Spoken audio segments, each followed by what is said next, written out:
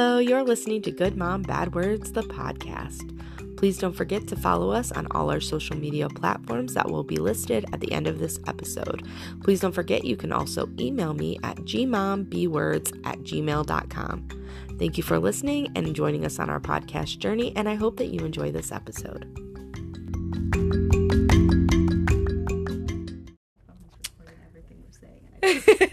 Hello and welcome to Good Mom, Bad Words. I'm Therese, and you guys have listened to me for a few years now, so I appreciate you guys.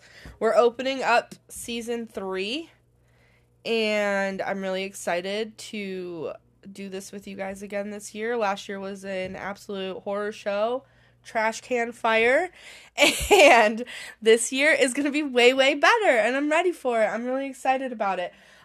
Today's episode's going to be really fun because I have a guest, which is my first real guest. We'll count my sister as a fake guest. She wasn't real. She was just my sister.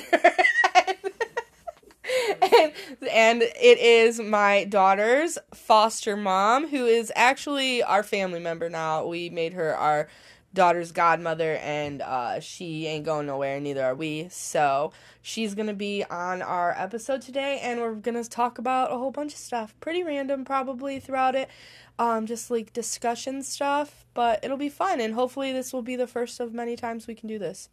So let's get started. That's my life. Okay, so we're already giggling, we're already laughing. But yeah, so I'm just going to have you kind of introduce yourself. They know all about me. I talk about myself all the time. So let's talk about you. All right. Well, hi, everybody. I'm Ashley. I'm the same age as Therese. I'm putting our ages out there. Sorry, yeah. I'm 33. We're old. I think. I say that out loud, and then I'm like, am I? 33. Me and my husband, John, were foster parents. We actually just closed our house, so we are no longer fostering, but we were foster parents for 4 years, and Aria was our very first love. We have fostered 3 girls total. Each girl we brought home from the hospital, and each girl left our house just after their first birthday. It's super coincidental that we've had all girls. That was not like I was gonna say, you were like the planned. epitome of like a full-on girl mom. Not planned at all. It's just how it worked out. But yeah, so we have adopted our daughter. So it's me, John, and Raquel, and we have a dog, old man Theo. He's 9, and we live just a couple hours away. We're from Toledo. So yeah, and we have, like Therese said, we've become family.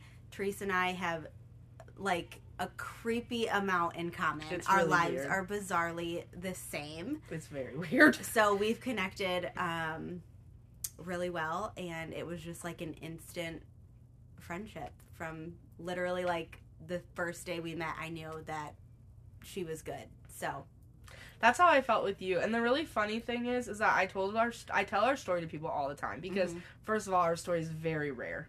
Like, super rare. This is not a typical yes. foster parent and reunification story at all, like, in any way. Number one, the reunification for Aria isn't typical either because it's with biological family, but not with parents. So that's one thing that's a little atypical, but is also pretty common. But you're still biological. You're just very distant. Yes. Yeah. So it's a little bit different. different. It's a little more uncommon. Yeah. So it's a little bit more uncommon because we're not like first cousins even, or like an aunt or something like that. But also the fact that we get along at all or communicate the amount that we do, which is like pretty much once a week, I would say on average. Yeah. We have some kind of communication, or like when our girls do something really exciting, or even Kobe, because he's grown to like love Kobe. Yes. So he's my honorary baby son. Right. Baby son, god, nephew, whatever. I don't know. He's a fun one in general. Yeah. He's a good time, but it's fun because it is so different. But when I tell people our story, people are just like, whoa, like that's like a Hallmark movie type situation. Because it's not like encouraged, really. No. Like in the foster care system, they like might say, oh, try and get along with the, family or whatever, but really it's not encouraged. Yeah. And It's sad. I definitely don't think there's enough training out there for foster parents or even just biological family, because when I went in, and being completely blunt and honest, I was terrified of you guys.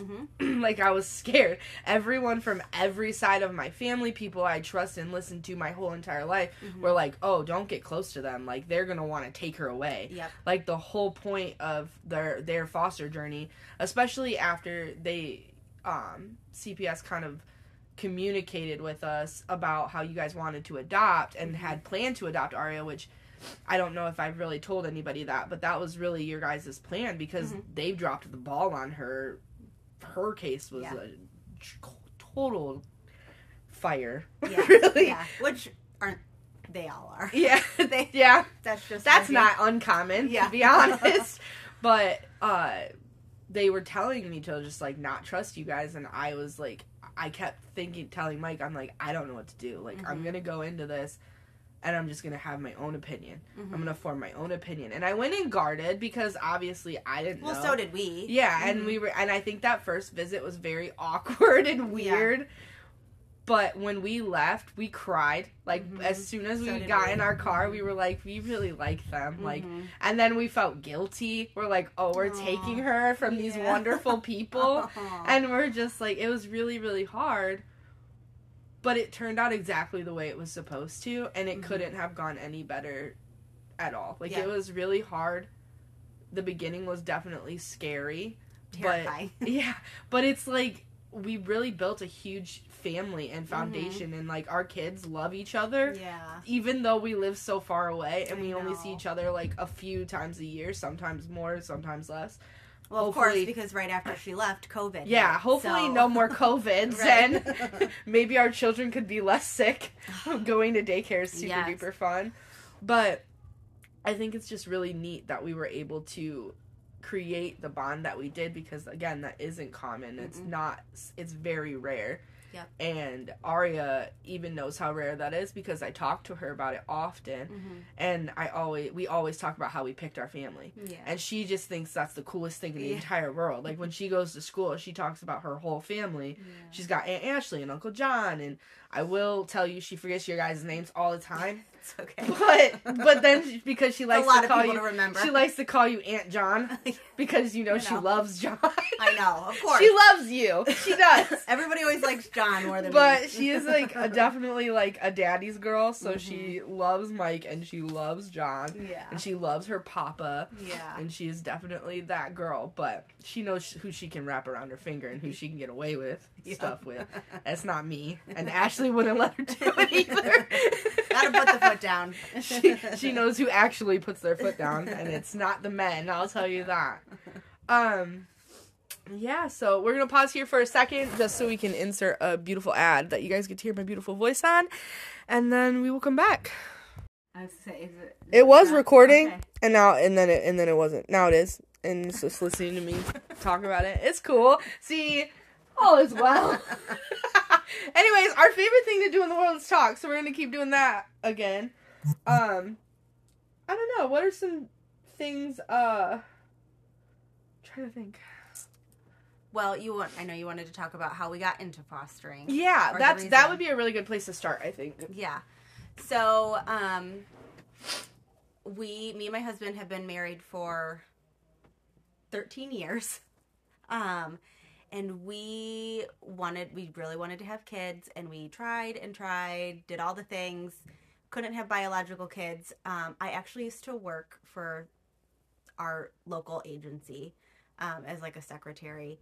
And I never thought I would foster after working there. I'm like, no way. And then we had some family members that fostered, and they adopted, and we were like, okay, yeah, we're going to do foster to adoption, which now I hate that term. Yeah. I've learned about a lot of the trauma that goes along with adoption and fostering, but starting out, we were the people that were hoping to adopt. We were like, we're going to foster and we're going to adopt, and we knew that reunification was strongly recommended, but we kind of thought like, oh yeah, we support that, but we'd like to adopt. We didn't, going into it, you think you understand, and then until you're in it, you don't understand until you're in it. So that was our goal. So you have to go through a ton of classes, home study, like all this paperwork, a lot of stuff. So we did that. We got licensed, and then it took us a long time to get our first call for a foster placement. Typically, you like see on, they're always like, we need foster parents, we need foster parents.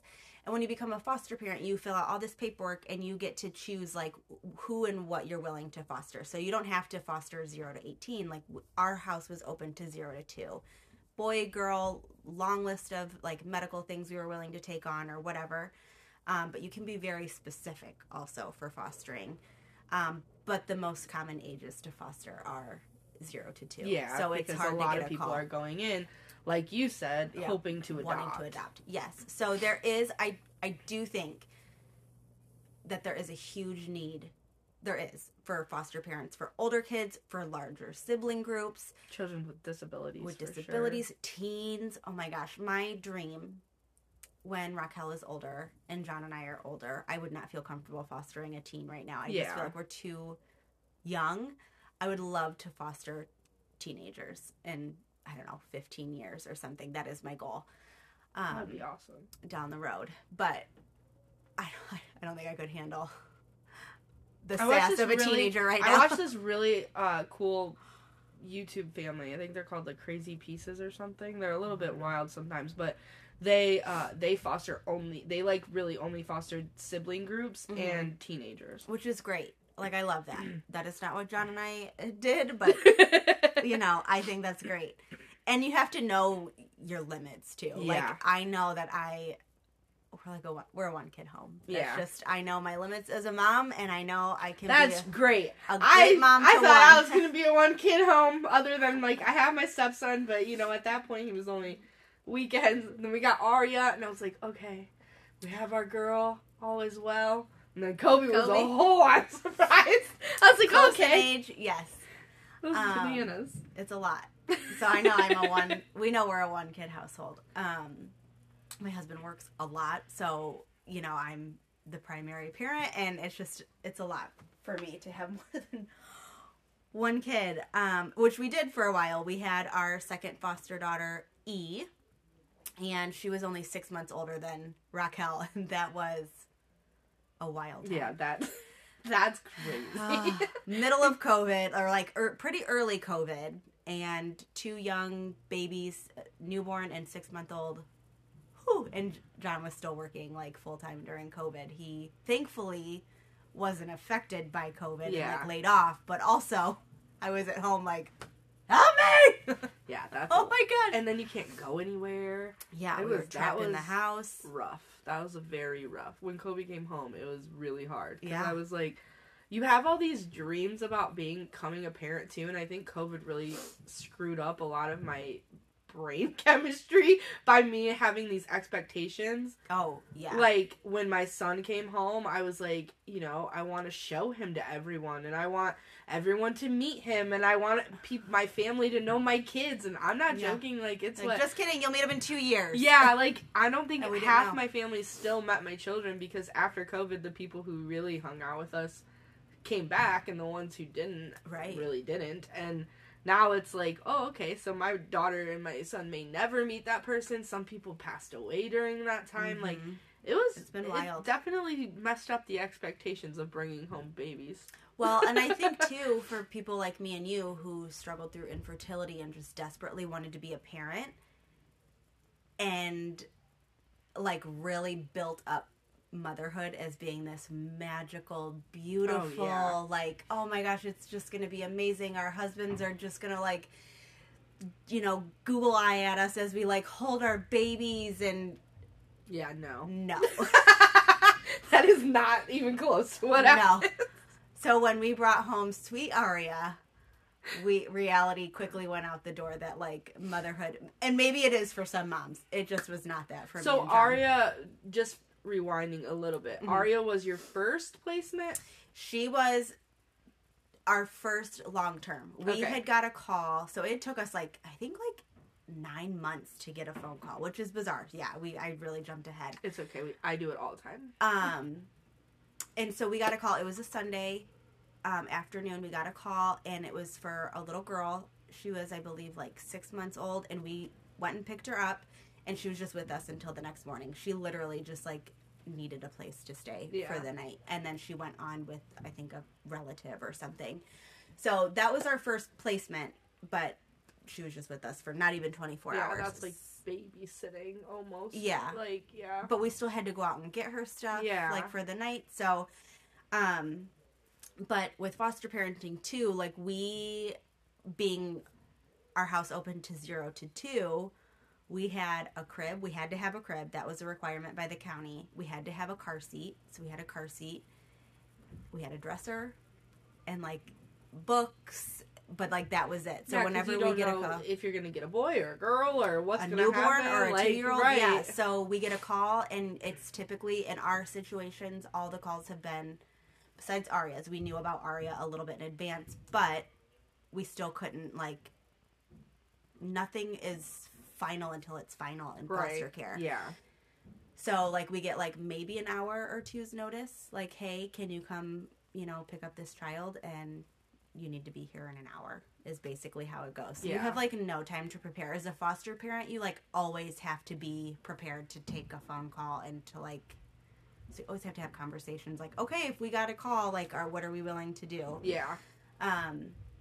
So with Aria, we got a call, like, a week before we brought her home because they thought she was going to be discharged from the hospital, and she wasn't. Like, when we got that call. So then they called us, like, a week later to go get her. But, yeah, so Aria, we brought her home in January of 2019. Yes. She was born in 18, yeah. And it was just, again, foster parenting is so different. I was lucky enough to be able to be a stay-at-home foster mom. I am a coach at a local gym here, and I was still coaching, but very part-time.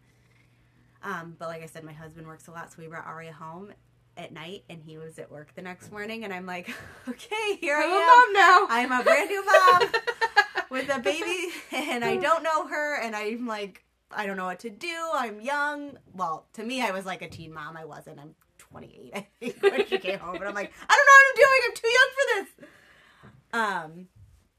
But yeah, so that, like, harsh reality of parenting kicked in real fast. So, like, this is not just, like, this Disney World kind of Especially thing. because I think that also the forgotten piece of foster care is that 90% of the time you're getting these children, whether 0 to 2, they've already gone through some type of trauma. 100%. And they've already, whether it was in utero or in the hospital, which is medical trauma, or they're leaving their biological mother. Family. Yeah. And now all of a sudden they're with strangers. Yes. Like, it's a whole thing. And unfortunately for our children, my children specifically, they were born going through withdrawal. And I think that the doctors really dropped the ball when it came to Aria. Kobe got a very different treatment, I think, than Aria did when it came to weaning off of certain things. And unfortunately, that probably was very difficult in the beginning of her coming home, because Kobe's case was very hard when he came home, and it was very scary, especially having to stay at the hospital for as long as we did. But they kept him for a very long time, and I feel like they should have probably done that with Bug, and they definitely did not. Yeah. So when I was, like, preparing you for, like, all these things. And yeah. You're like, no, that isn't what happened. Yeah, and I'm like, and when you told me all the things that you had to go through with her, I was like, okay. But they had gone through a lot of that with Kobe at the hospital, so they were able to monitor that and, like, keep him from being in pain, and the things that, unfortunately, Aria had to experience that amount of trauma. And it's not a secret, so when I talk about things on here, Aria will know or has already been talked to about these things in her family dynamic therapy, or later on is something that I plan to discuss with her, because it's very important that she knows these parts of her life. 100%, yeah. But unfortunately, I feel like that probably didn't help when you get this, like, okay, again, we have this dream of becoming parents and having these sweet babies, and then all of a sudden we've got these babies that are having tremors and are unable to calm their bodies down and aren't just like colicky babies, but like screaming, and there's absolutely nothing that's going to work, and all you can do is listen to them cry sometimes and then cry yourself. Yep. So, I mean, we instantly, from the first phone call that we got of Aria, like, we just immediately fell in love with her. Right. We never saw her. So we, you know, picked her up from the hospital and brought her home. And I think that was something we weren't, like, again, they teach you about it in foster care classes, but, like, I have a lot of empathy for people, and I didn't realize, like, how much bringing Aria into our home, and any of our foster kids into our home, how much, like, it would hurt me knowing they were hurting because they weren't with their biological mom. So, like, when any of our girls would cry, it would, like, break my heart, because I'm like, I know that I am not who, like, I am here for them, and I am caring for them, and I love them with everything that I have, but I am, like, not who they need and want right now, which wasn't, like, a hard thing for me to, like, I'm your mom. That's not at all what I was feeling. It was just like, oh my gosh, like, this poor baby, like, this little soul. Because they grow in their mom for 9 months. Yeah. And like, regardless of whether they see them at all, regardless of whether they spent any time with them, they grew in them. They heard their voices. They went through every trauma that their parent went through. They also went through that. They bonded with their parent in the womb. And I think that people don't think about that. They're like, oh, okay, they're born, they're a baby. Yeah, like, that's a huge not how it misconception works. with fostering and adoption. Like, oh, well, at least she was a baby, so she's not going to remember. Yeah. No, her memory won't remember, but her body will always remember and will always feel that. Yes, there's like a lot of books on it, too, and I'm very, very grateful for the therapies that I've been able to get the kids into, because I've learned a ton. I'm also very grateful that I do have a good background in psychology, so I did know some of it going in, and I'm able to understand it very well. But it's just so crazy how people really, really don't understand it. Like, I take Aria to school, and I try not to talk about it too much in front of her, because I don't want her to have to use it as a crutch later, like, hey, I have these issues and it's a crutch. I want it to be like, hey, I've got these things and here's my way of coping with these. That's how I want her to do that. I want her to cope and handle things appropriately in her way and learn her way, because she's different than other people in some ways. But everyone's different. Right. And all kids learn differently. Yeah. I want her to feel the same as every other child. Yeah, what I don't want, though, is for the teachers to think that my child is exactly the same as every other child, because though I want you to treat her the same, you have to have different expectations for her in certain instances. And I hate when I hear, well, she was a baby, though. Does she still remember? And I'm like, 100%. Like, whether you know or not, like, Kobe has trauma, medical trauma. He has more medical trauma than Aria did.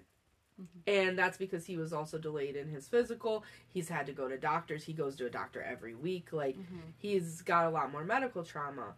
He's behind, but people think like, oh, okay, so he came to you at 6 months old and has no issues and no problems. He's bonded very much to you. Yes, but he's overly bonded to me. And he's overly bonded to me, which I love. Also a trauma response, though. Because I was the mom, and I wasn't even there until he was 6 weeks old.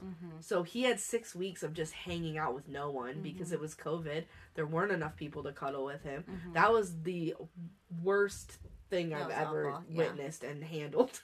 But going there and he was scoring so low, and then he scored so high just with me being there.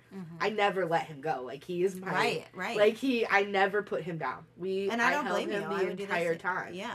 And he needed that, though. Yes. And all kids need that. Yes. All kids need to be held. For sure, definitely. But, like, I never put him down, and I was just, like, I wanted him to bond with me, and it worked, and it made him healthy, but that didn't go away just because I was there when he was a baby. And Aria's trauma didn't just go away because she came to you as a baby. And also... I did the same thing like you with Kobe. I never put Aria down. And I couldn't. She needed that. She needed that. And honestly, when I think about that and, like, knowing you as who you are and seeing you as mom now and everything, like, I'm so grateful that you were able to do that for her, because she is the biggest cuddle bug in the entire world. She loves to cuddle. For a while, she did not. That was a very big transition. She went from being like, I don't even like you that much, to like, oh my god, I'm just gonna love on you all the time. Yeah. But it's very different, and people don't think about it. They really, really don't. They don't think about that. Just not aware. Like, they're just not educated in that topic like we have to be. We have to know what traumas there are. And hearing our children play with our husbands upstairs is a little bit terrifying for me. I'm not sure about for you, but I'm sure it's a little bit fun out there. I'm just glad there's no tears, so that's good. No one's screaming, crying. There's also some screaming, but if there is crying, it's probably mine. My kids are in a very whiny stage right now. They're all toddlers. They're all whiny. Oh my gosh. But yeah, so, she came home. It was really hard. Mm-hmm. Very hard. She went through a lot. She did go through a lot. You went through a lot. She was with us for just over a year. So, you know, her first 3 months of life were extremely difficult. But we loved her. We loved her through it. We advocated for her as much as we can. Again, as a foster parent. As a parent. But especially a foster parent. Our voice, I am very opinionated. I am not afraid to speak up. I'm not afraid to call whoever I need to call. But as a foster parent, that can be hard because you're just the foster parent. Yeah. And so a lot of times people don't take you seriously. The agency doesn't, you just sometimes... You get stuck going to doctors that are terrible. Shitty doctors. Oh my gosh. Yeah, you don't get to choose doctors in foster care, which Aria, that was a really sensitive subject for me because I'm like, her doctor sucks. I want to take her somewhere else, and I couldn't. But I do try to advocate as best as I can.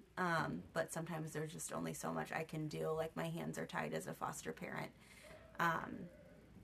But that was hard. So, how old was Aria when we got in October? So she was 9 months. 9 or 10 months. October is when I got the picture. I found out about her in August. I'm not sure when you guys heard about. We heard about. Oh, it was September. We heard about it was you guys like August September. 30th, I think, is when I got the call. Because it was right. I think it was right before or after my birthday. My birthday's in September, but I called you for the first time on Halloween. Yeah. I'll always remember that. Every Halloween I think about it. It was Aria's first Halloween, and our caseworker had told me, okay, here's what we're going to do. We found this family. We had found out about Therese and Mike in September, but we didn't know much about you. It was like, well, we'll see if, they passed their home study or whatever. So we don't get much information. We didn't either. Which is typical. Again, as a foster parent, you get no information. They just call you and you have to, do what you're told. It's really hard for people. Yeah. For, me, who are no, I don't agree with this. Let's talk about it. I also was probably one of the most annoying people they've ever met. They're like, I emailed all the time, and I thank you, because I think you gave me, the excuse to do it, because you were like, I emailed all the time, and I was like, me too. Me too, cool. Yeah, at least we're the same, because I think that our caseworker was so annoyed by me. I don't care. They need to do. You're too more. slow. I know. Just run the background check. I know. Just tell me more. Where do these people live? Are they nice people? There's so much anxiety behind it. Yeah. Is she okay? Because, on our end, we're terrified. You watch shows and movies and different things, and I'm not educated on foster care. I hadn't really thought about it yet. It'd been, a conversation in passing, but it wasn't something we had thought about. Yeah. And I'm so I have nothing, and all I know is what I see on, Law & Order SVU, and, but for real, scary. Though, the foster parent stereotype is not good. No. Which, as a foster parent, I think sometimes that's true. The stereotypical foster parent can sometimes be true, which is awful. Yes. Even, like, still, in some of our foster parent trainings, there will be kids that come in and they, you know, are like, well, in my foster home, this happened. And you're like, how? How the hell was that person a foster parent? Like, how are some people that you see as foster parents? I don't get it. I don't know. I don't get it either.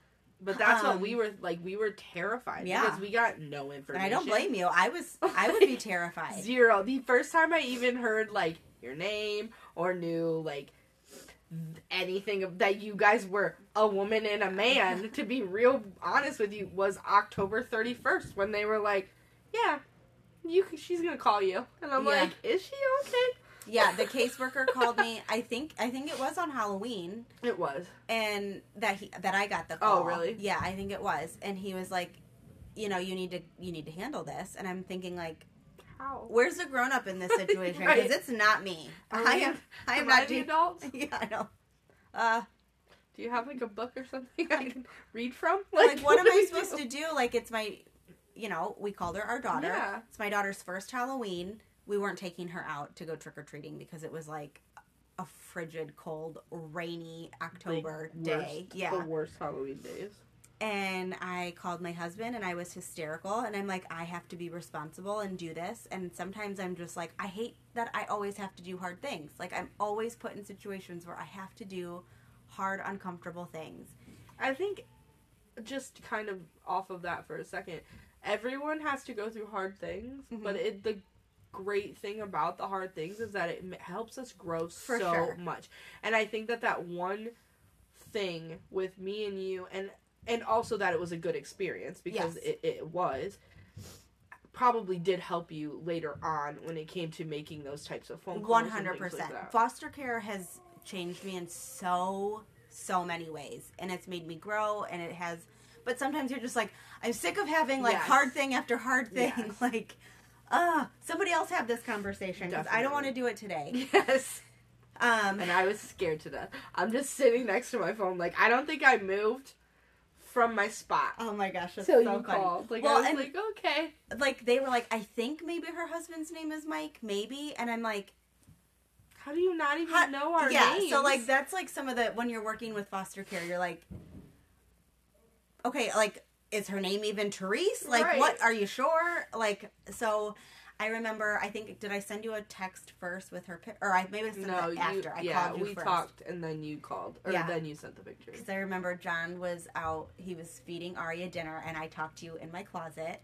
Oh my gosh, I did not know that. Yeah. But I love that information. Pacing. I can literally see it in my head, and I love that.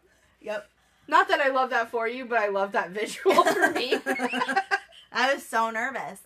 And I just was, like, crying all day, and then I, like, had to pull my shit together to call you and sound like a mature adult, like, hello, I am a foster mom. I have to do this. Literally, I went into Aria's room, so we had Aria's room all set up, like, obnoxiously set up. Looking back on that, I wish I could do so many things different, like, not have all those things in her room. And, like, I was just so excited. I just did everything. But, like, I was in her room. We had a futon in there at the time because we hadn't had the crib yet, and we had a pack and play and a futon. And I was sitting on the futon, and I was just like, she's gonna call me any second. Yeah. And I just didn't know what to do. I was like, this is terrifying. Those are weird conversations that you're like, what is happening in my life right now? But it went so well. It did. And, like, I think the first couple of words were awkward, and it was definitely an awkward conversation, but then all of a sudden it just was like... We, like, connected. Yeah, and I mean, I looked you up on Facebook and Instagram, and then I think you looked me up on Facebook and Instagram before we even talked. Oh, for sure. So then... I looked you in Mike up. Yeah, so then when we had the conversation, it was like, okay, I know a little bit about you. Was my Instagram public back then? I might not have looked you up on Instagram. Oh, okay. I don't remember. I feel like... It might not have been. No, because I think once we, like, actually brought Aria home, I made it private. Yeah, you might have. I don't actually remember. Because we got in trouble for posting pictures with emojis over her face. Oh, really? Mm-hmm. Oh, okay. Because everyone does that. I know. Okay. So I had to make it private. Anyways, but yes, I looked you up. But it went really well. And I remember, like, I don't remember, like, our conversation much. I just remember being shaky and coming out and being like, like a mama bear. Like, who are you? You're about to might have my baby. Like, what are we gonna do? But I can't do anything about Literally. it. Like, it's not my choice. Like, I just want to know that you're a good human being. Yes, and I told that to the caseworkers. Like, I know I can't do anything about this, but like they have to be like she has to go to a good home, and they're like, you know, probably like, yeah, lady, you don't get to decide that. They're family. But once we talked to you, and I remember coming out and just crying, and I'm like, I think it's gonna be okay. And for our family, like, again, my whole outlook on foster care has completely changed. Yeah. Because of you guys, like, and because of Aria leaving, and but even in the process of knowing like Aria is gonna have to leave our care after we thought we were gonna adopt her. Yeah. It was a huge heartbreak. It was terrifying, and I think the caseworkers letting us kind of dictate how it went was so helpful. It really was. I was very impressed with that portion of it because I wasn't expecting it. I wasn't because either. We wanted it to go smoothly, and I was like, obviously we were like wanting her home. Like, we wanted her home. And then when they said like, well, we talked to her foster parents, and we think it would be easier to have a slow transition. And, like, I was like, okay, that makes sense. Whatever we have to do to make sure that Ario's okay. And then, but we talked about that before me and you even had a conversation. Mm-hmm. So I was like, well, we just want her here. Yeah. Like, why are we gonna wait? Like, I don't want to wait. Like, it's Yeah. almost Thanksgiving. Like, bring my baby home before. But that's another huge trauma then, to rip her from her exactly. current And placement. I obviously don't know anything about this. Mm-hmm. I don't know if she's experiencing trauma here. Right. So I'm Totally like, valid. I want to make sure that she's somewhere safe for the holidays. Like, Mm-hmm. I don't know what's going to happen. And then meeting you and knowing you, and then your idea of that transition Mm-hmm. made so much sense to me then, and I was completely comfortable with it after our talk, not after our conversation, but after meeting you. Yeah.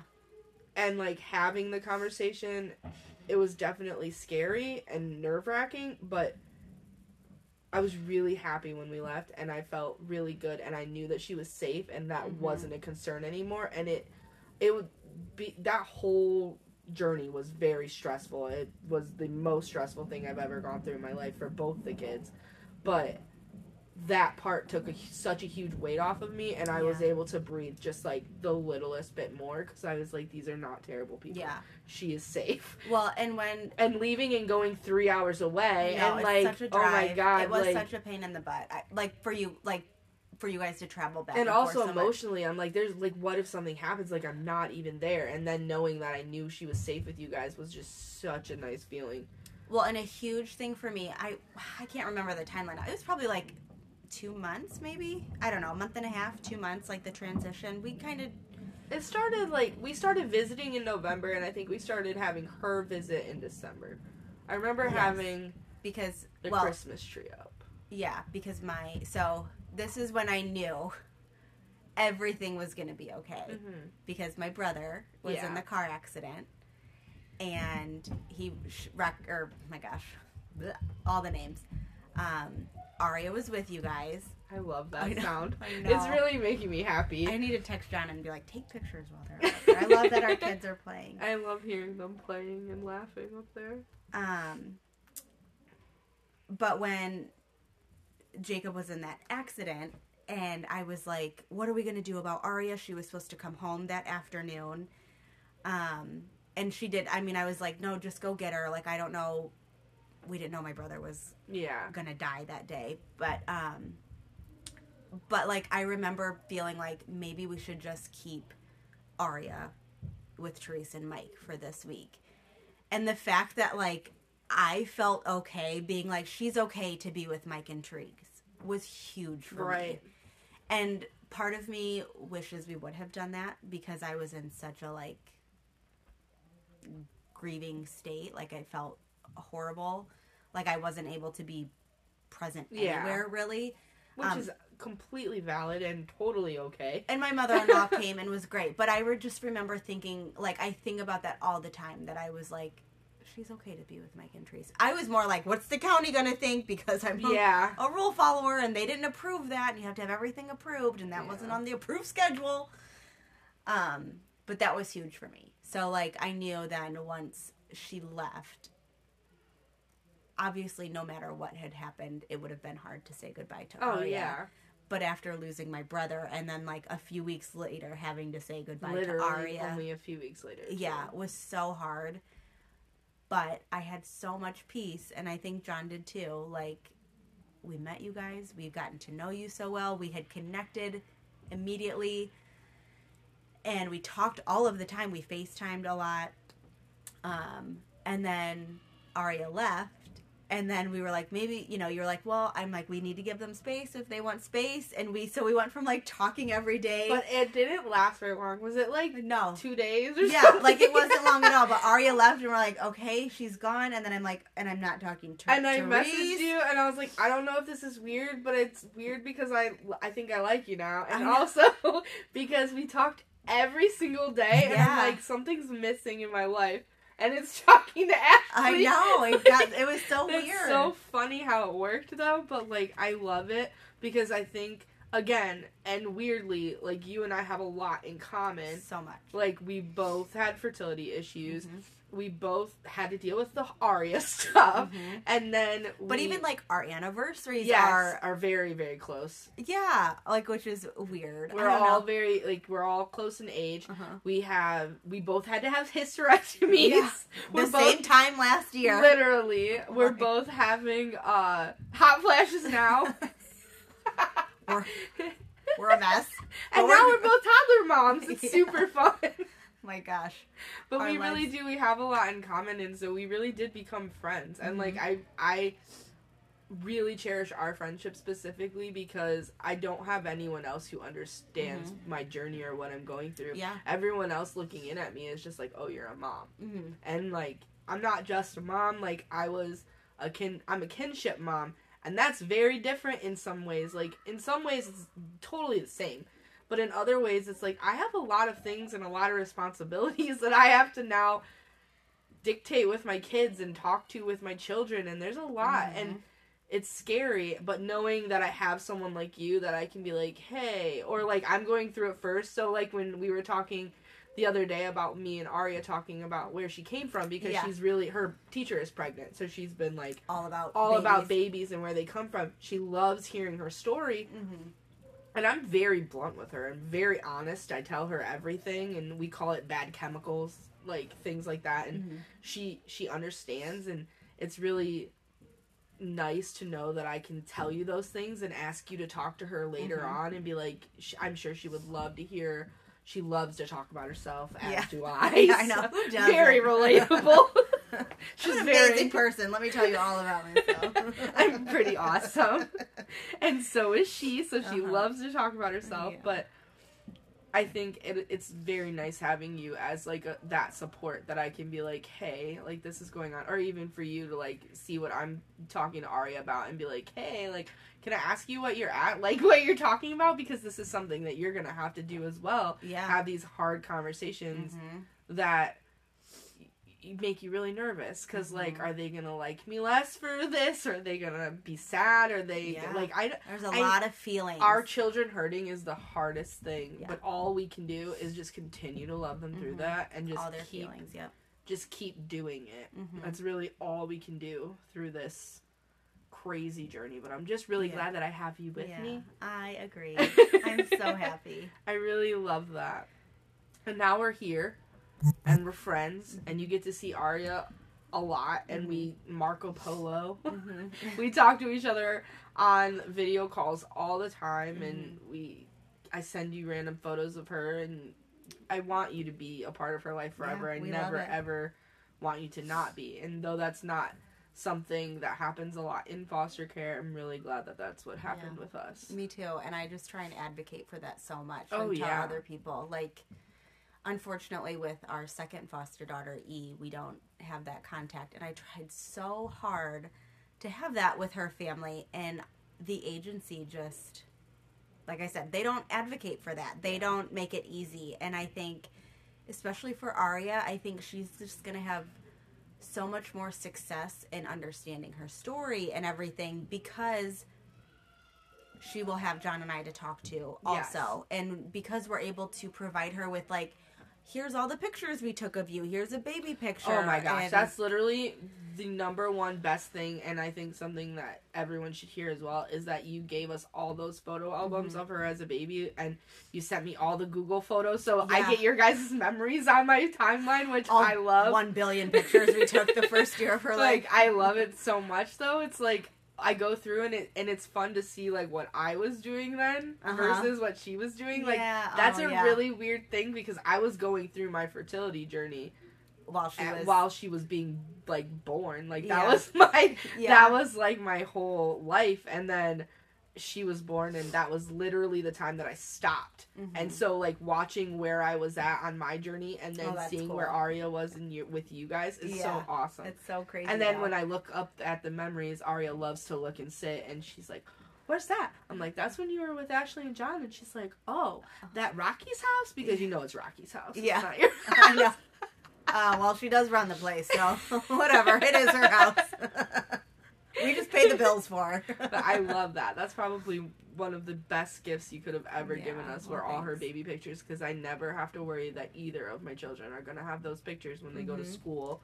And teachers who aren't very educated, unfortunately, because people don't think about the difference in family dynamics. They'll be like, can you bring a baby picture in? And there are some kids who just don't have those.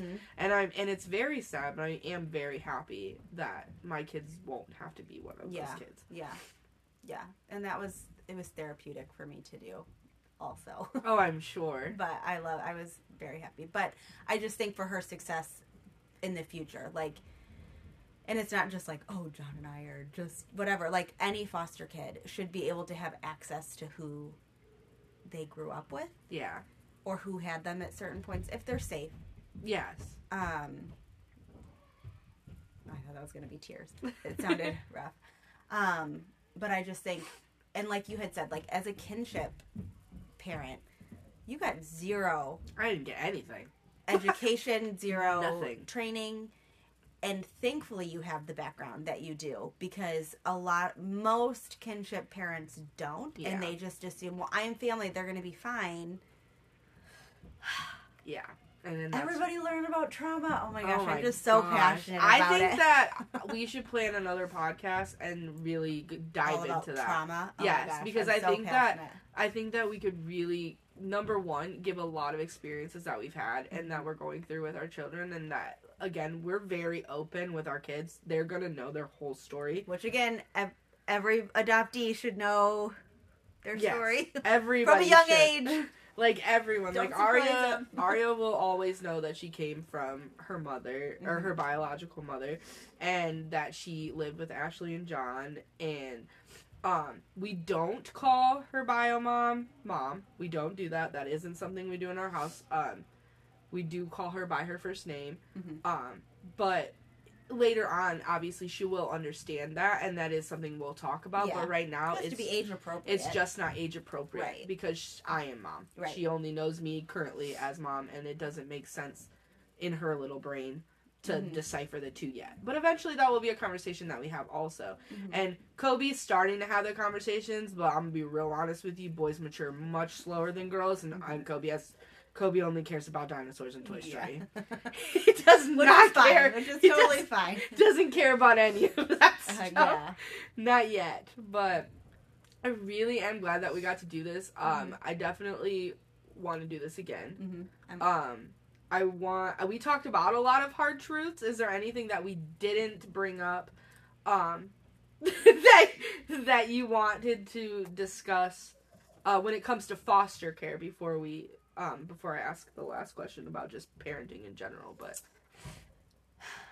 I'll always be an advocate for foster care. But I think if you're going to be a foster parent, like I said, my outlook totally changed. I am very pro reunification now. So I think if you're going in it like I did, thinking we're just going to adopt and it's going to be amazing, don't foster. Or do a lot of research on trauma and join like Facebook groups and listen to adult adoptees and stuff like that, because there is such a need for foster parents. And like I said in the beginning, for sibling groups and older kids. But foster care is just, it's not about adoption. And you have to, my biggest thing too is you have to love the whole family. Like, you can't just bring in a child and love that child only. All of my girls, I have this deep love for their biological parents.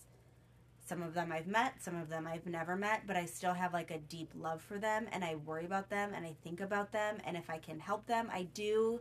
I just think, like, you know, when we brought, like, say Aria, I'm like, I am a mom to Aria right now because her mom couldn't be, and I have a huge, like, my heart breaks for her, but also I get to be this person in Aria's life right now, and you just have to, like, respect them, no matter what decisions they've made. Like, I learned this a lot through foster parenting too, like, in learning about trauma.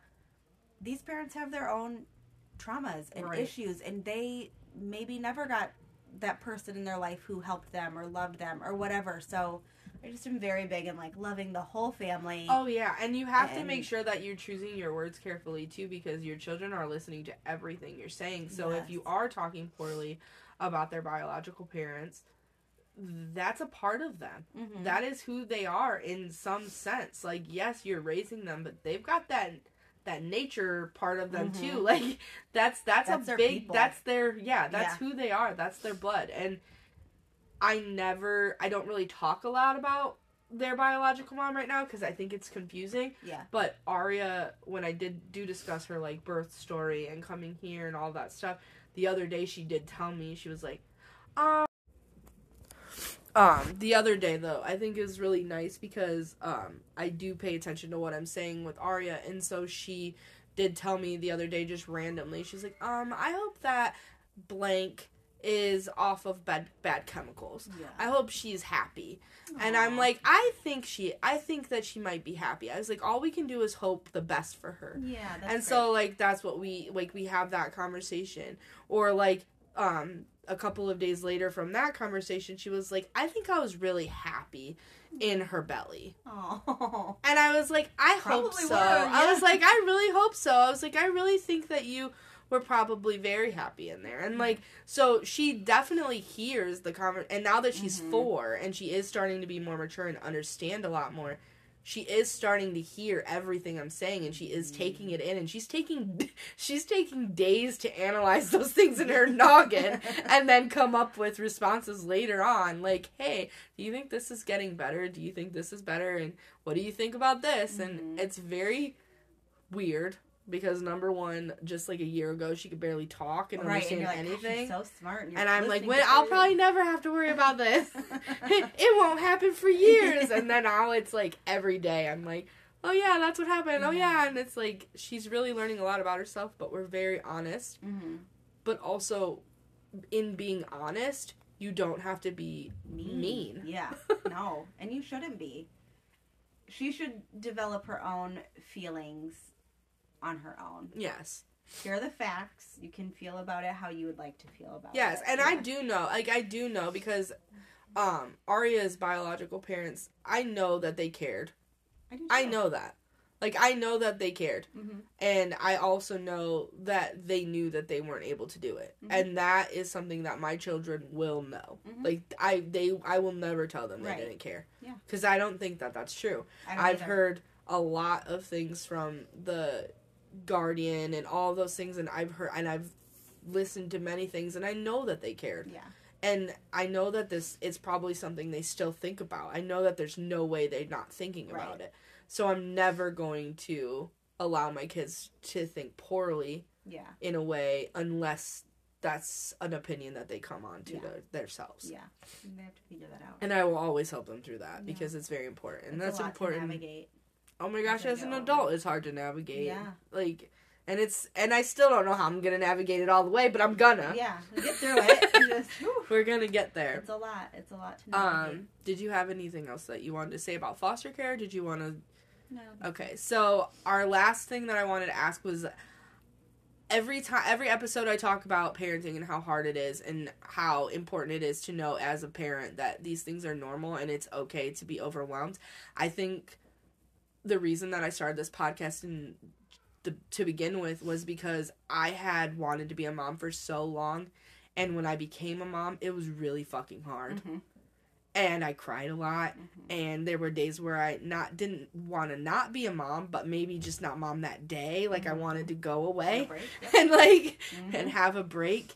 And I felt so incredibly sickly guilty about that. Mm-hmm. Because, number one, I prayed for my kids so hard, and people around me also unintentionally made me feel guilty because they were like, well, you wanted this. Mm-hmm. You wanted this so bad, and I'm like, I still want it. Mm-hmm. I just want a break. Or like, did you guys realize that, like, just because I became a mom the way I did, like, I'm still a mom. Like, other moms drink, like, a bottle of wine a night or, like, smoke a bunch of pot. Like, what? I just want to know what to do to make me happy. Yeah, like, I'm just scared and nervous and overwhelmed, and my kids have special needs, and they have things that they're working on, and I have things I'm working on, and how do I not feel guilty? So I decided to make this podcast because I was like, if your house is a mess, fuck it, it's a mess. Mm-hmm. If your car is a hot wreck, okay. Like, if your kids are, acting a fool and you have to go in your room for 20 minutes and just breathe, that's fine. Like, I want to normalize that part of parenting. Mm-hmm. So do you have anything that you didn't really realize would be this hard, but you think other people should kind of know, or anything that made you feel guilty and then all of a sudden you were like, you know what, I'm gonna work on that for myself? I think asking for help was a huge thing that I wanted to be like, I'm a badass, I've got this. Well, you are, but... Well, thank you. I am. But I think I finally learned to ask for help when we had E and Rocky, and they were both newborns. I asked for help. Didn't really get it. Yes. I understand that as well. But also, it was COVID. Like, it just, I was drowning. And I think that is when I kind of realized it's okay to not be okay. Yeah. It's okay to, like you said, have your house be a wreck. Things are going to have to go by the wayside.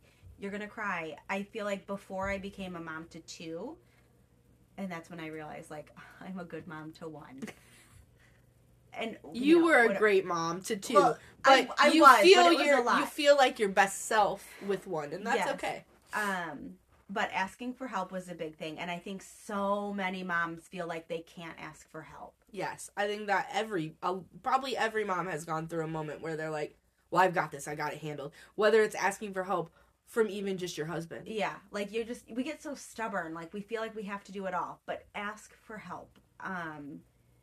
I have definitely learned, like, you know what? If I need help with John folding laundry, I hate how he does it. It's not to my standard at all, and he's going to fold the towels, like, I'm like, how did you, that is not how you fold a towel, but fine.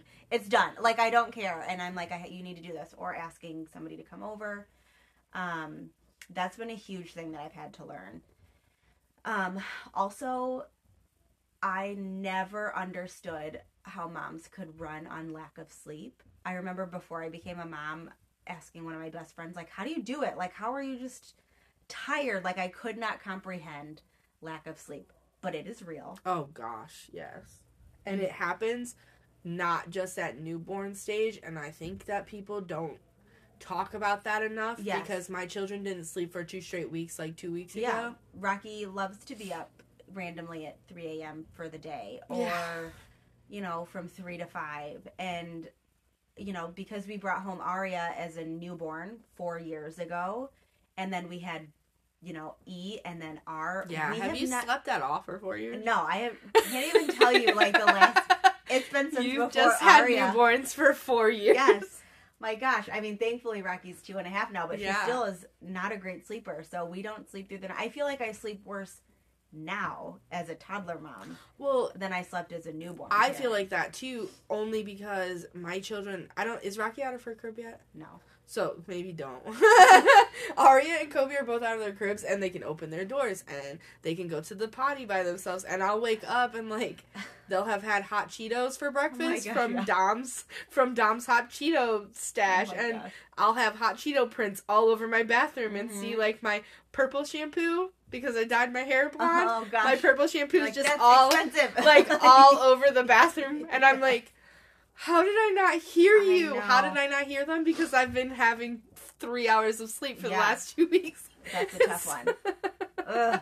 But also I've learned to, I feel like I've never really, I care about what people think of me. But I also have embraced that my kids are different. Yes. And going out in public, like, I don't care what anybody thinks about us in public. If my kid is yelling or running, or if I'm just acting like a complete idiot to make my kid happy, or if I'm opening a box of Cheez-Its in, the grocery store, so whatever. I do not care what people think of us out in public to make my kids happy and for us to get through the experience or whatever. Like, I think so many moms and parents think, like, we have to, like...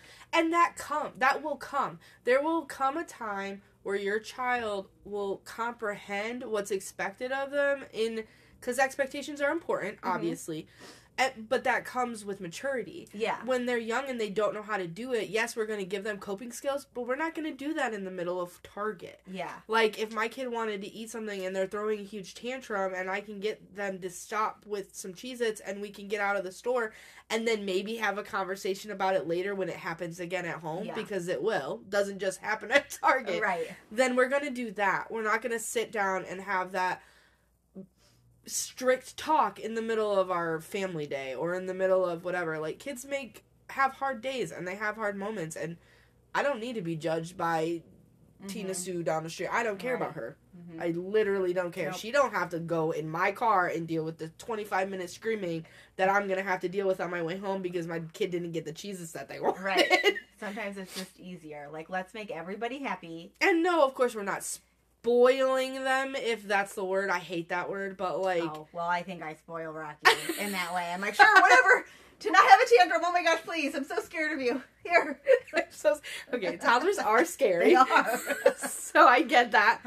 But I do think, like, it comes with time, and everyone has a different level of patience, and you have to know how you can get through your patience.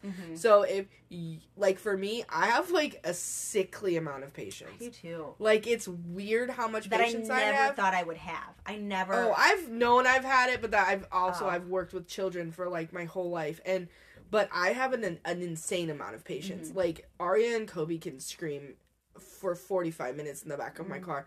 I will just, like, today... Kobe had a moment, and I just he kept saying, "Mommy, Mommy." And his new thing is that if I say, "What do you want?" He's like, "No." And I'm like, okay, well, I don't know what you want. I can't read your mind. So I literally have been just responding, like, yes, what would you like? And then if he says no, I just ignore him, and I continue going. But there are people who can't do that. So in that moment, if you can figure out and read your kid's mind, cool beans. Or if you're at Target and you think Cheez-Its are going to make them be able to do that so that you don't lose your cool, or so that you don't have to, like, you have to focus on you too. The way you parent has to be double-sided. You have to be able to parent in a way that is functional for you, that makes your mental health okay, but also that isn't ruining your child's mental health as well. Yeah. And embarrassing them in public is not going to be good for their mental health. No, and we're at a point right now where I like taking Rocky grocery shopping. Yeah, I really try hard to avoid that. Yeah, that's hard. She has to be in the cart because she is a runner. But she won't sit in, like, the sit part. She has to be in the big cart. That's how Aria is. She needs the space to move her body around. Yes. And help me stack everything. Well, we're not there yet. We are not helping stacking. We are... Aria has OCD. I'm 90% sure. She might have got that from you. Well... But honestly, thanks. Because at least one of my kids is really neat. Well, Rocky is 2.5 years younger? So we went to the grocery store the other day. I just needed, like, some frozen veggies and fruit. every time I'd put something in the cart, she'd take it and throw it out. And Oh, like, no. I just need like 4 things. And she'd be like, no. And I'm like, ah! Throwing her boots out. And I'm like, just let me get through. So I'm like holding my frozen veggies in my arm, pushing her in the cart. I can't handle that. I'm like, oh my this is gosh. why I just go when she's at school. Like, I really love that though. I would go when she's in school too. I order a lot of groceries, and I try not to now because inflation is like insane, and I can't afford it. But I feel like I spend less money now doing it that way, because when I take Aria and Kobe into a store, number one, they expect something every time, and I can blame my husband for that, because every time he takes them, they get a car or a ball or a car and a ball and anything they want to eat for snack that day. And so like I end up spending like $40 extra at the store, so it is cheaper. But no, grocery shopping's terrible with children. We did Instacart for years. Yeah, that's all I do right now is Instacart. There's like a couple of things I'll send Mike. I'll be like, you can go, here's a list, please stay on it, with my angry eyes. So they actually stays on time it. while you go. But no, I did Instacart for a long time, but now I'm like, oh, I need, I have to take her to the grocery store. I know it's just going to be a thing. But again, like which always sounds weird, like as a mom of 3, which I only have 1 kid in my home, but like I'm on my, Oh yeah, you've had 3 children. Yeah, I parented 3 kids, but Rocky is my first toddler. Yeah. So I'm like a new toddler mom, and it is wild. Toddlers So are I'm a new wild. toddler mom. Well, not anymore. I'm kind of a vet toddler mom a little bit now, because my kids are getting older. I got a almost 3, very close to 3, and 4-year-old. But I had to become a new toddler mom at the same exact time. Yeah. With two of them at the same time. You got thrown in at a really wild time. It was a fun time. It was very interesting. Stressful. I think I wouldn't change it for anything in the world, because I feel like Aria, I don't know if I've ever told you this story, but when she was 6 months old, not 6 months old, when she was with us for 6 months, she really didn't hug us a lot or anything at first. She was really just kind of like standoffish, and like she needed me a lot and she wanted me, but she didn't love Mike that much yet. Like she was still getting used to us. And then one day, like we loved her when we got the phone call. She had to she had to learn to love us, and that's like something you don't think about. Like she's not just gonna come into your house loving you. Right. And one day, like 6 months in, she just walked over and gave me like the biggest hug, and I just bawled my eyes out, and I told Mike, I was like, I think she really loves us now. I'm pretty sure she does. Yeah.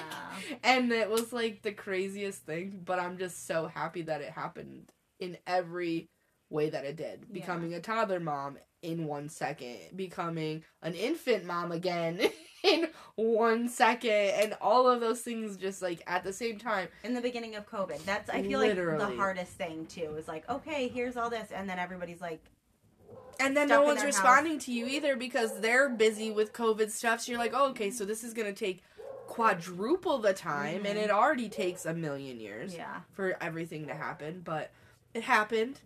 It was good. You did good.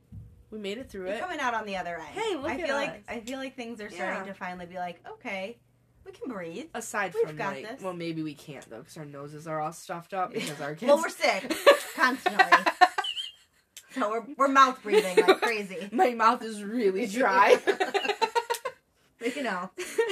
I feel but I really love this, and I'm really glad we got to do this, and I really appreciate you coming on and being willing to be like open and do it. I had fun. I did too, and I'm really happy. So thanks for listening, guys. We're gonna stop now before we make this a 7.5 hour episode.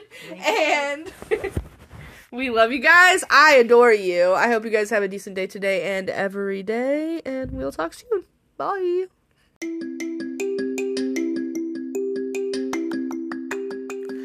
Hello, thank you for listening to that episode. I hope you enjoyed it. Please don't forget you can email me at gmombwords@gmail.com. You can also find me on TikTok at goodmombadwords. You can also find me on Facebook at goodmombadwords the podcast, and on Instagram at goodmombadwords_the_podcast. Thank you again for listening, and as always, I hope you have a decent day today and every day.